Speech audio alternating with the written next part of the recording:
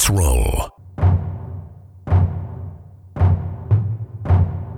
This is Countercharge, your podcast for ranks, flanks, and kings of war.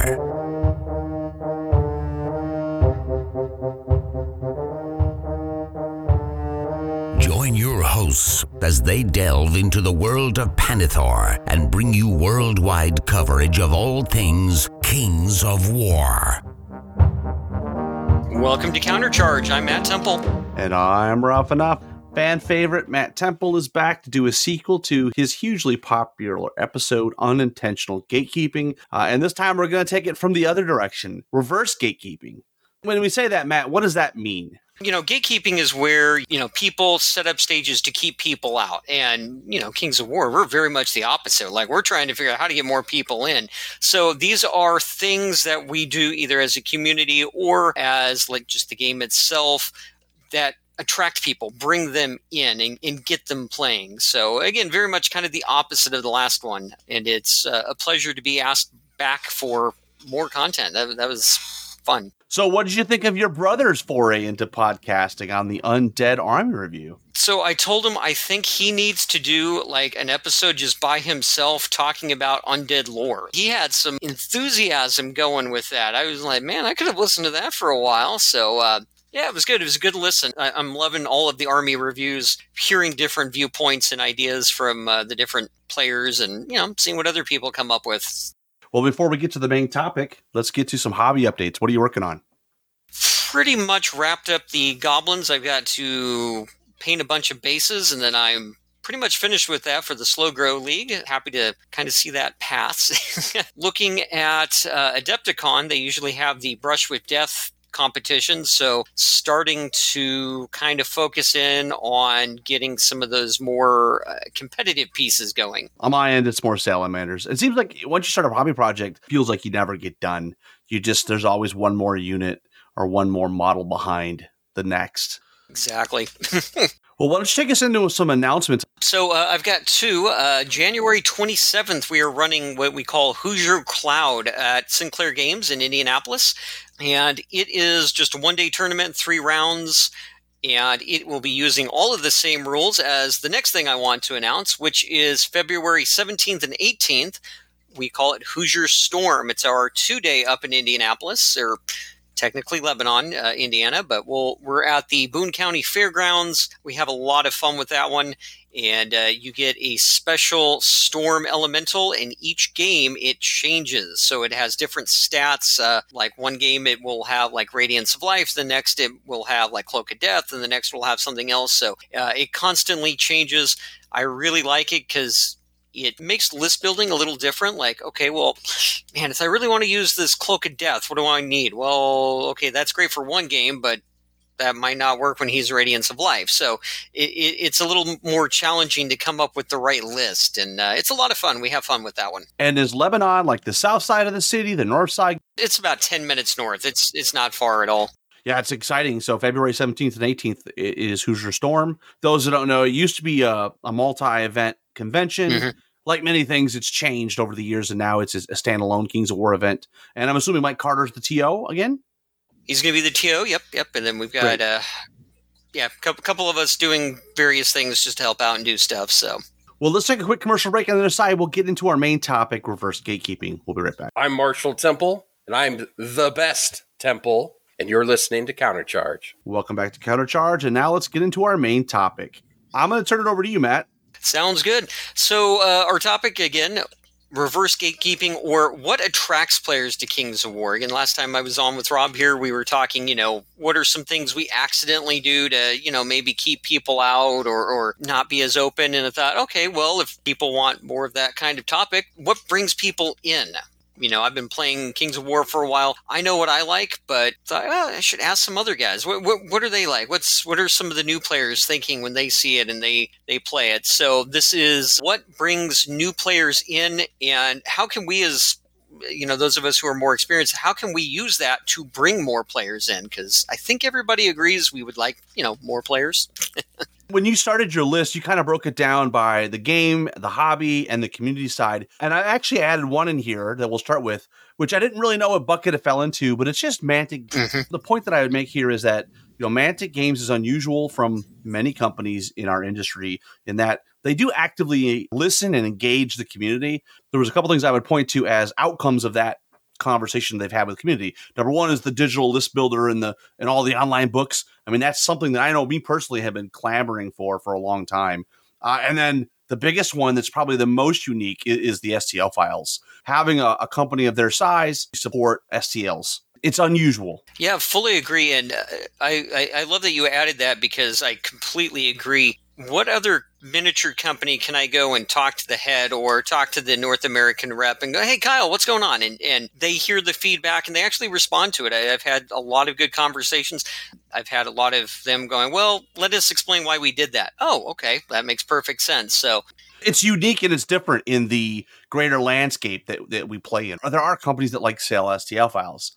There are companies that do a lot of online list building and books, but it's unusual to have it all packaged under one umbrella for a game that's relatively popular. And I know the next category you wanted to get into has got a bunch of these here. It relates to the gaming. The game side. What part of the game itself do people, when they play, they're like, ooh, this is great. The first part of this is easy to understand rules. Kings of War, especially, once you play through it once, you pretty much know how to play. Like, there's different things, of course, like what's Surge, what's this, what's that. But for the most part, once you play, you kind of figure out how to play and how the rules work. There's not a lot of gotchas, and there's not a lot of, well, I added this character, he's got this item, and he's with this unit, and now I dealt 82 damage to your unit, and you don't get any saves. Like, wait, what? Huh? That's other games. That does happen. Kings of War, we don't have that. So those gotchas just, they're not there as much as a lot of the other games out there. The easy to understand rules is certainly how I got involved in Kings of War back, over 10 years ago at this point. Back in the beta, it was 8 pages of rules, and it certainly has gotten a little more complex since then, but Mantic has done a good job of trying to not add complexity just for the sake of complexity. And as you said, those few gotchas that do exist, like Surge, you get caught out once, and then that's it. There's no army-specific gotchas. They're typically going to be generic special rule gotchas, like Surge. Well, Matt, why don't you run us on to the second point you've got? Sure. So the second point is Kings of War, for the most part, is a balanced game. And I want to throw out a real quick thank you to the Rules Committee for the last Clash update. They're trying to keep things balanced. Each army, they're trying to have competitive against each other army. And not every game system out there does that. A lot of game systems, well, here's the new one. It's so cool. Buy all the models. Oh, man. Hey, we got a new army. It's even better than the last one. The RC is trying to balance things, and that was very evident to me in the last Clash update, that they were trying to keep everything even. Is that possible? No. But, the effort is definitely there, and it shows in the game. It's obvious that, you can take pretty much any army out there, even the ones that aren't any good, and go win Masters. Trident Realms. The Herd with Keith Conroy before that. Yeah. From a balance perspective, I mean, there's two types of balance. One is, you mentioned, in between armies. And then I will also point out that there's great internal balance in each list. Hopefully it's come through in some of our army reviews, but there really isn't a lot of bad choices. You can play whatever you want to play. If you got a cool model, play it. And I think the internal balance within the list means you have the freedom in list building. You don't feel like I have to take Siegebreakers, for example. There's lots of other ways to build an ogre list. I'll double down on what you said before. The RC does a great job of collecting data from various tournaments and organized play events and pushes that back into the game so that we have a relatively stable and pretty balanced game system. Yes, most definitely. And the next point here, Kings of War works as both a competitive and a narrative game. Like, if you want, Abyss attacking Basilia, or maybe it's a vampire undead army is attacking dwarves, you can do it. Like, whatever you want to do narratively or competitively. I tend to kind of look at things on the tournaments and all of that, because that's what I enjoy. But it is a fantastic game for the narrative play. I would especially say with Ambush and the brand new Dungeon Saga, which arrived today for me. I mean, so many stories and such good stuff there. So it's really good for both things. And whatever type of hobby you prefer, Kings of War can do it. It's sort of an outcome of having a very clean rule set, that it's a simple framework that can be applied in any type of gaming structure, whether it's a competitive landscape or something that's more just for fun. Most certainly. So the next thing is outcome of a game is decided on the table. It's not a list builder's game. Now, don't get me wrong, building the right list is important. That's something that you learn as you play, and you get better at, hey, this unit and this unit working in tandem, all of that kind of stuff. But very few games ever in Kings of War do you put your army down and go, oh, I'm doomed.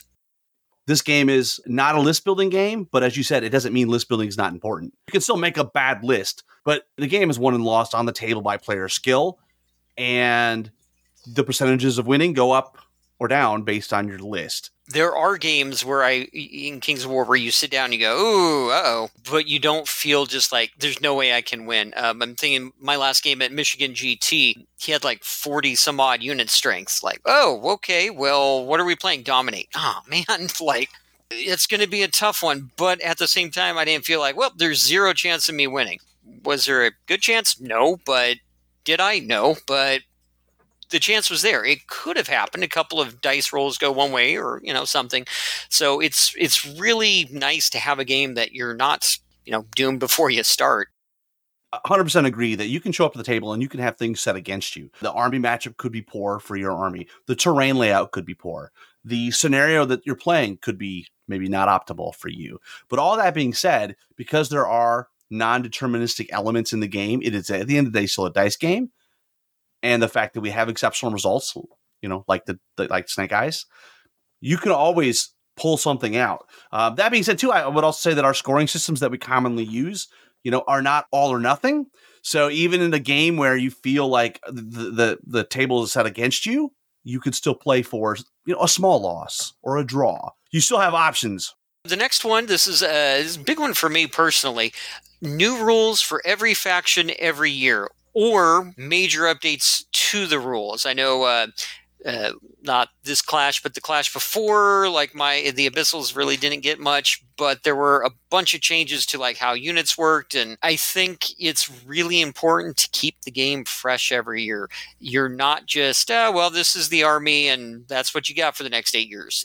There's always something new, some tweak, something to change it up. And I think that adds juice to the game. I know my goblin list that I ran at the Ohio War Kings is no longer legal because points changed and things changed. Okay, well, now I got to come up with a slightly different list. And can I still do what I want? Or how do I need to change it? What got better? What should I take now? Why am I suddenly putting together almost 20 chariots? I mean, things like that. Like, something I wouldn't have done normally, but because of the rules change, hey, I'm going to look into this one. Change is important so that you can continue to make a game evolve and feel fresh. What's really even more important, though, is the rate of change. Some game systems have a high rate of change where, every month there's a new codex or a new army book.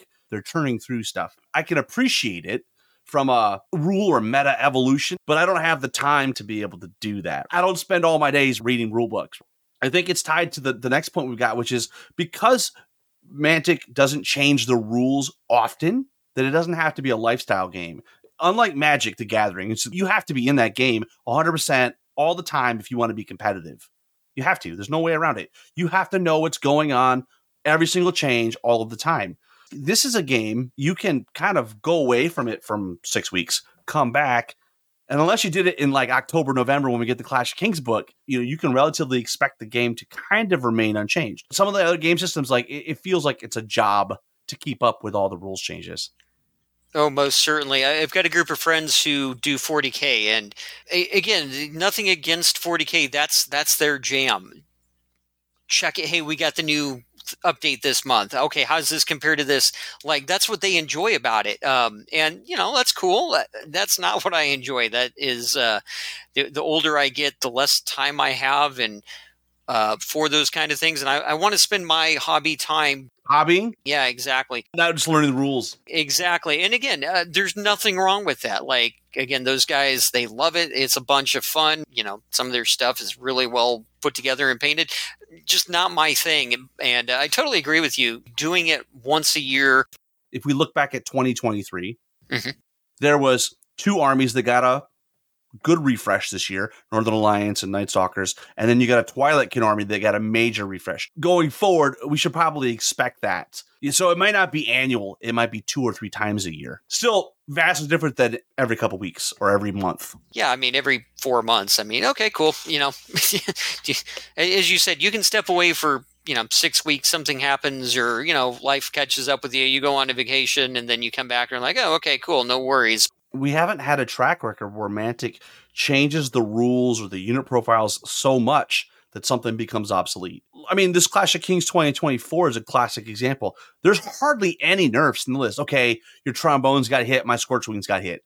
But by and large, everything else is really about bringing things up and making it better, making them cheaper. You could go away and come back, and your army you were probably playing before might need a little tweak, but not an overhaul. And it's certainly not going in the trash.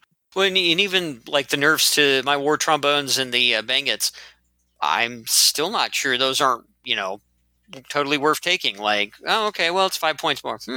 Well, okay, no, that's still fine. So, I mean, again, it kind of goes back to trying to keep everything balanced, and love that they did that, and, makes it a tad more interesting to put a list together, but not by too much. So again, kind of keeps it all in balance. I look at the game as a giant ship, and so they course correct slowly. So they pull the wheel to the right, and the boat goes a little bit to the right. And then they watch what happens. They're not a race car driver where they're back and forth on the wheel. They're making a small correction, and they see how it plays out. I am a big fan of that style of game design. All right. If you're ready, we'll jump into the next, category here. And this is the hobby side. Got a lot of feedback on this. So the first is just the appearance. Mass battles, ranks and flanks. Like, there's something visually to that that's just cool. And, every time my brother and I play down at a Game Preserve, south side of Indianapolis, we always get somebody coming over. Hey, what you guys playing? It's cool to look at, and that's attractive. That is something that players want to play games that are cool to look at. Well, in this day and age, with everything pushing towards skirmish games, games with like a handful of models on a smaller table, and I get all of that, right? The time it takes to build the army and to play the army and the space requirements. I get why there is that push to that direction. It's refreshing to go the other direction. Nope, we're going to play this giant army against this other giant army on a 6 foot by 4 foot table, and it's going to be the spectacle that you think of when you think of Spartacus, Braveheart, any of the Hobbits or Lord of the Rings movies. That's what I feel, and when I'm looking at a table of Kings of War. Next up, cool modeling opportunities. Lots of room, fabulous artistic creations, / multi-basing. This is a huge one. Yeah, multi-basing is amazing. I'm a little embarrassed to say that when I first got into Kings of War, I wasn't multi-basing because I didn't actually connect the dots until later. So my first army, which was an undead army, is all single-based. Eventually, I took those single bases and glued them on a base. If you're into the hobby and you start a project that you commit to the multi-base, you will never go back. No, definitely not. And I've got a funny story that kind of goes with this. When I was at Michigan GT, they have a paint contest. And so one of the entries was unit. I'm like, all right. So I got a really nice ogre unit that I've been working on for the Brush with Death. And so I entered it, but it didn't go in the unit category. They put it in the diorama category. Ogre army I'm working on, that entire army is apparently a diorama.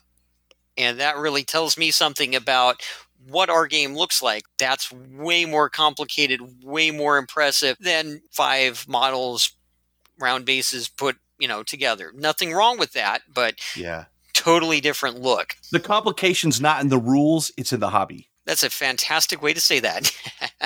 One of the things that helps us get to the multi-base is the fact that in our rule system, we don't remove models, right? We don't remove casualties.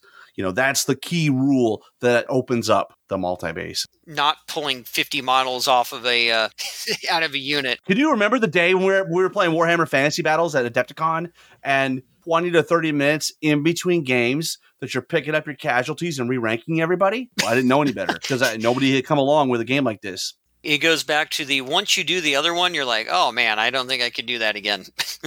All right. So Rob, are you ready for the one that shocked me? So talking to a couple of different players, they had something about the hobby side, about the game that they really liked. And I thought they were joking. They're not joking. They're not.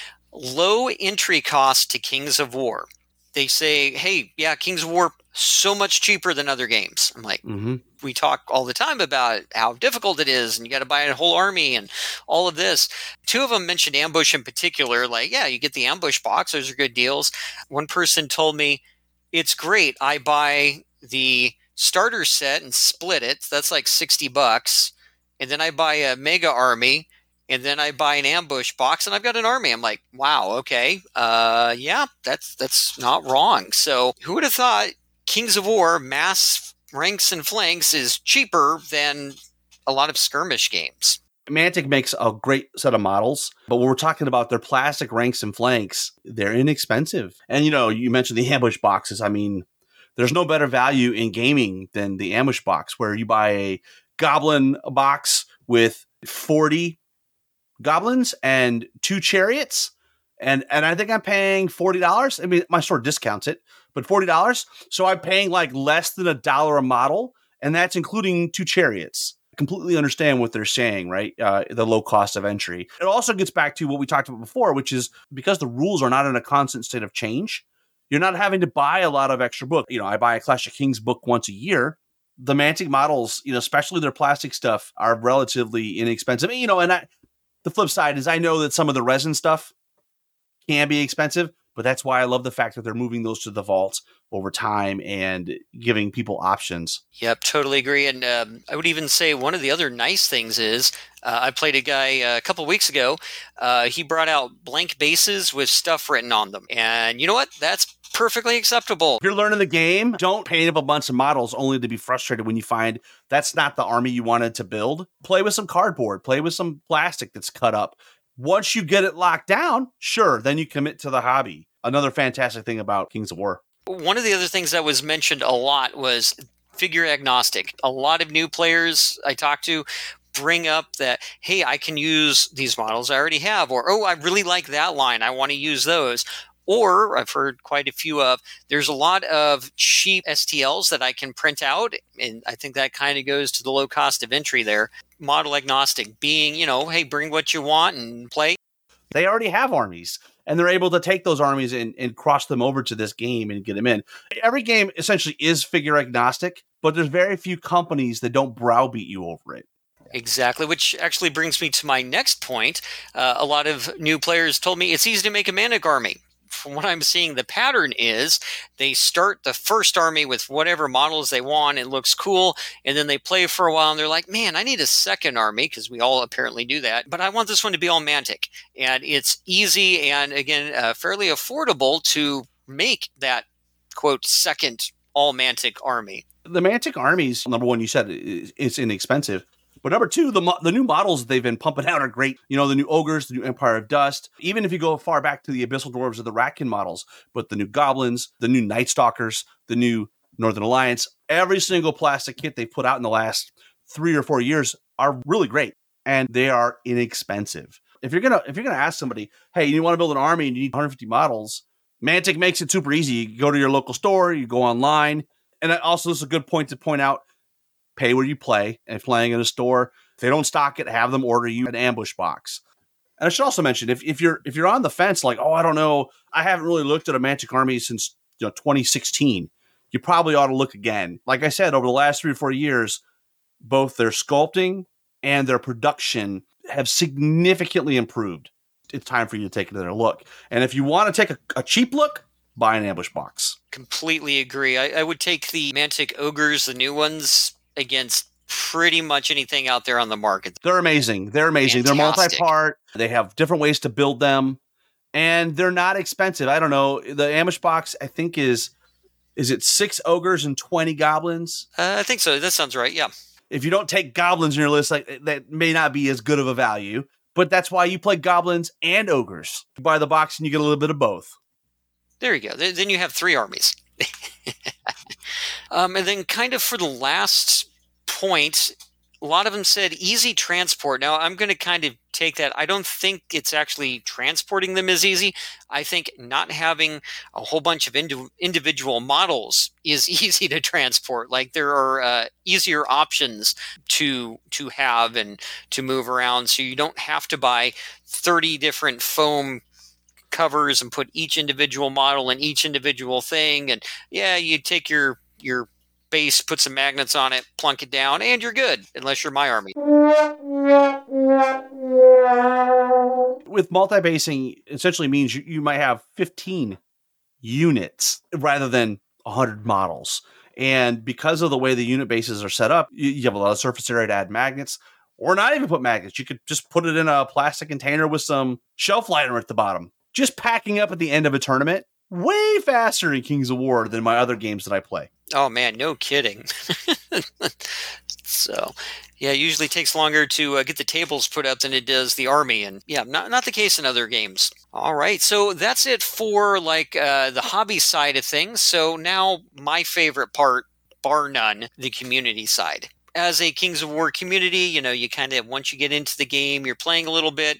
This, to me, is what hooks you, like just the people. So many times I've heard from people, they went on our Facebook page or they reached out to someone in the community. That's what got them in the game because of the response they got.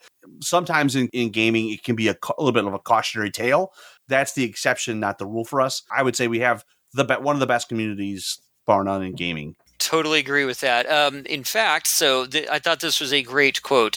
Kings of War has a civilized community. I'm like, hey, I like that. That's pretty good. We don't see significant issues or arguments for the most part. You go to a tournament and it's just not there. There's questions, but it's like, hey, Judge, we got a question on something. There are very few what I'm going to call questionable rules interpretations or power combinations.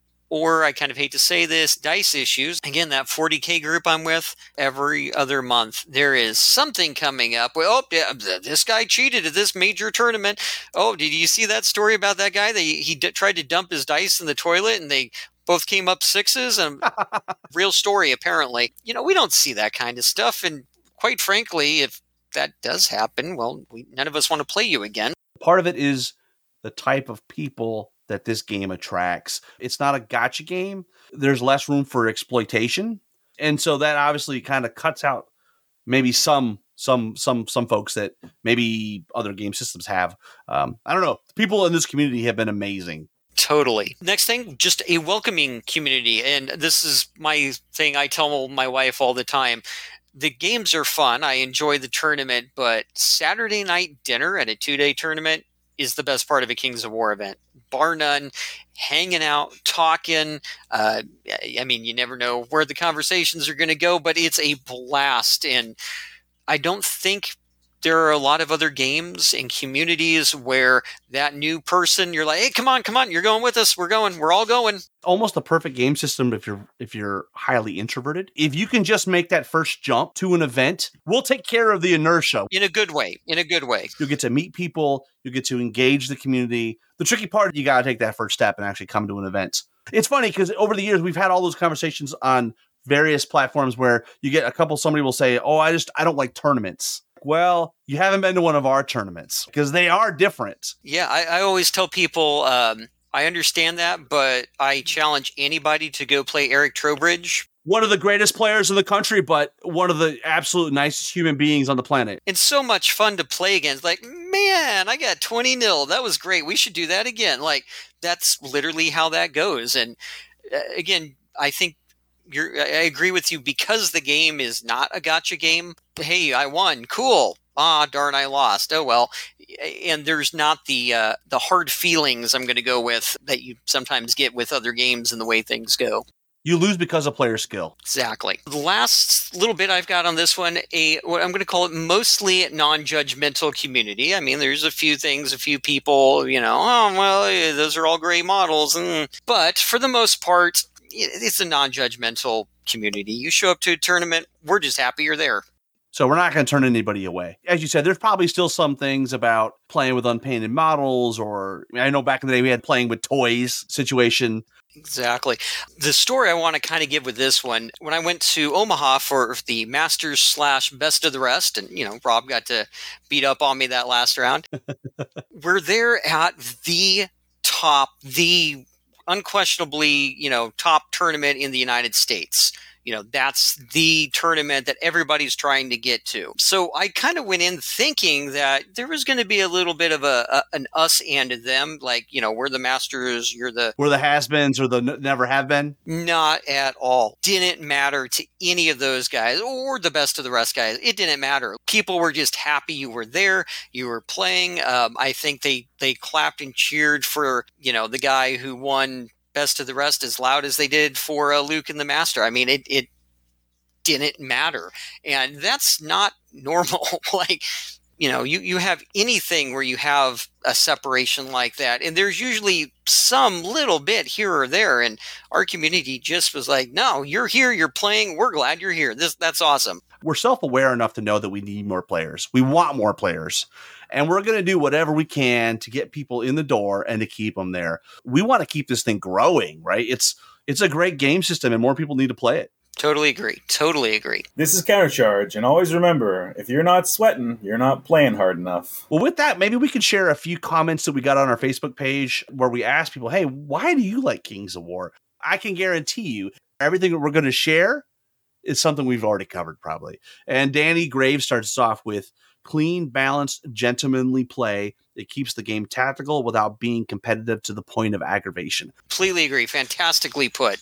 Gentlemanly. I like that. Paul Walsh, fantastic painter if you don't know Paul. He says multi-basing. It's like being able to build little vignettes that also double up as gaming pieces, which is so much more satisfying than painting a million individually based models. Danny Musgrave, the same thing. Multi-basing gives the game a real visual spectacle that lets the really talented hobbyists show off their stuff. That's one of the things that I don't know that we talk enough about. There are fantastic painters and hobbyists in every game.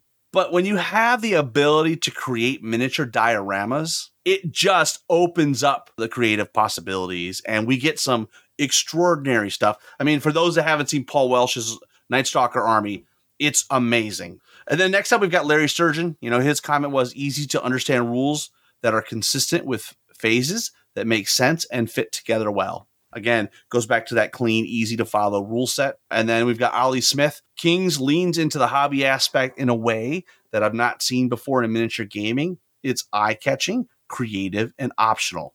An interesting distinction he's making there. You can go as far as you want to on the hobby. If you want to just dip your toe, have plastic models that are painted to a basic level, great. But if you want to go all the way to that Chris Walsh level where sculpting from scratch half the model, you can do that too. Yeah, definitely. It kind of goes back to the unintentional gatekeeping episode where I talked about, what I consider kind of the insane levels of hobbying that we see. This game gives such an open blank canvas. You can do all sorts of fun, amazing things with that. And it's really cool to see what people come up with. It allows you to define how you're going to be creative. If you want to paint models beautifully, great. If you want to base and make a diorama, great. If you want to sculpt and make models, great. It allows you to make your own definition of creativity and find your own self-satisfaction in it. So yeah, I love the word optional. And again, it does harken back to what we talked about on the last episode.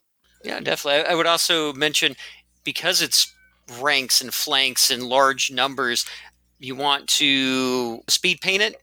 That still looks pretty darn good when you're ranked up in stuff. So again, it gives so many cool options with that. Nigel Wargaming says friendly tournament community, and then talks about you're not tied to specific brands of models, option to make mini dioramas. There's that word again. Simple rules, but Machiavellian in application.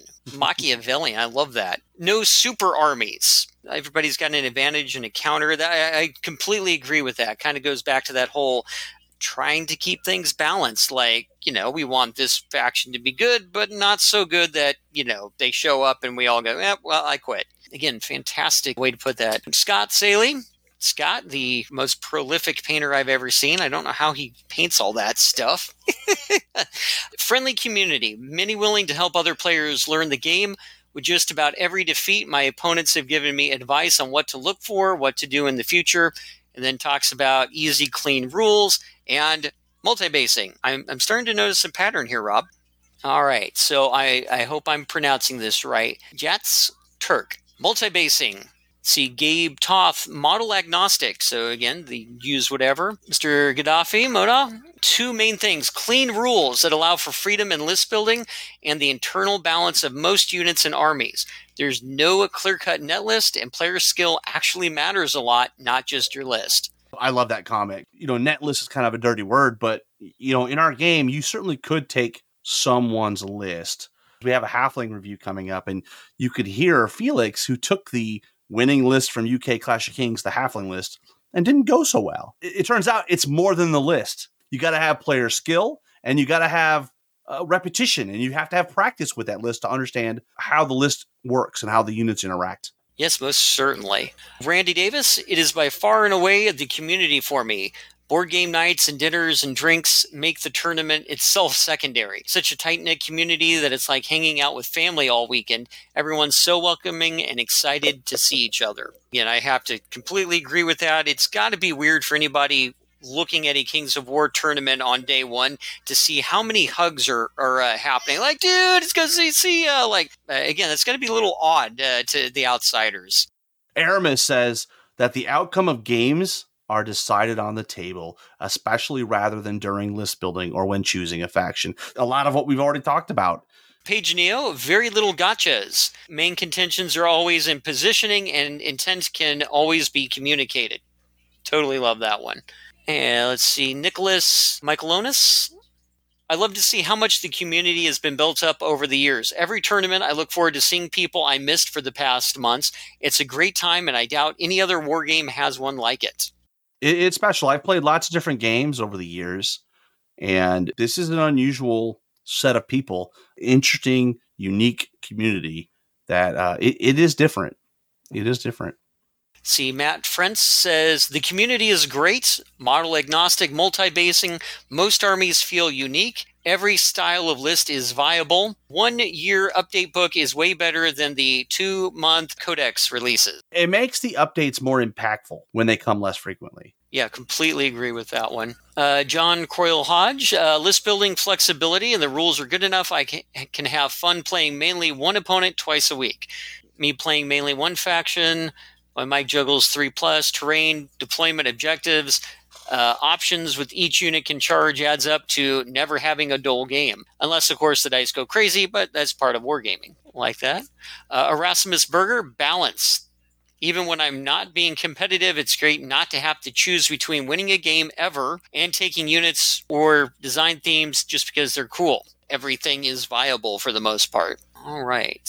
And looks like Henrik. Kings of War looks like I'd imagine a mass battle game should look like, and it does it for the entire game. That's a good point, actually. There's other games that are ranks and flanks where the armies don't start on the table, or the way the game evolves, or devolves, where it doesn't, at some point, it doesn't look like a mass combat game because we're not pulling casualties off. It always looks like big ranks and flanks units against big ranks and flanks units. Yeah, again, this is a fantastic point because you got a unit of 50 dudes and then you lose 40 of them. Well, now there's like 10. Okay, well, that doesn't look the same, does it? So next up, he says multi-basing for the hobby aspects, clean games without too much fiddling around. And he says, looking at you, single model removal, balanced rule set, and a nice company producing it. Those 5 kind of sum up everything we've talked about tonight. What more could you want from a game? What more could you want from the community? It's fantastic. Yeah, totally agree. So a lot of fun, and I consider myself lucky to have found this game and to have fallen in with this group of again, kind of weird and crazy people. There's a game for everybody and everybody for a game, but there's a lot of people out there that don't know about Kings of War. I don't know you, Matt, but that's kind of my personal calling in life, is to make sure I tell as many people about it and show as many people as possible, because it's too good not to share. Yep, most certainly. And again, I think there are a lot of gamers out there who are looking for a system that is easy to learn, but takes forever to master, and there's always something new happening, and just you don't have that stress. I'm not going to mention the game system, but I played in a tournament once, and I literally had somebody tell me, hey man, if you're not cheating, you're not really trying to win. That is so completely opposite of what we have in Kings of War. If you are making a catastrophic mistake, they will tell you to their own detriment. We have a new guy named Seth.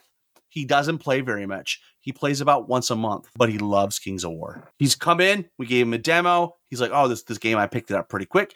Oh, I want to buy an army. Let's walk over to the shelf. Northern Alliance army looks cool. So he has less time to play games. He got plenty of time to hobby. You know, he had a 2,300 point army painted in 3 weeks.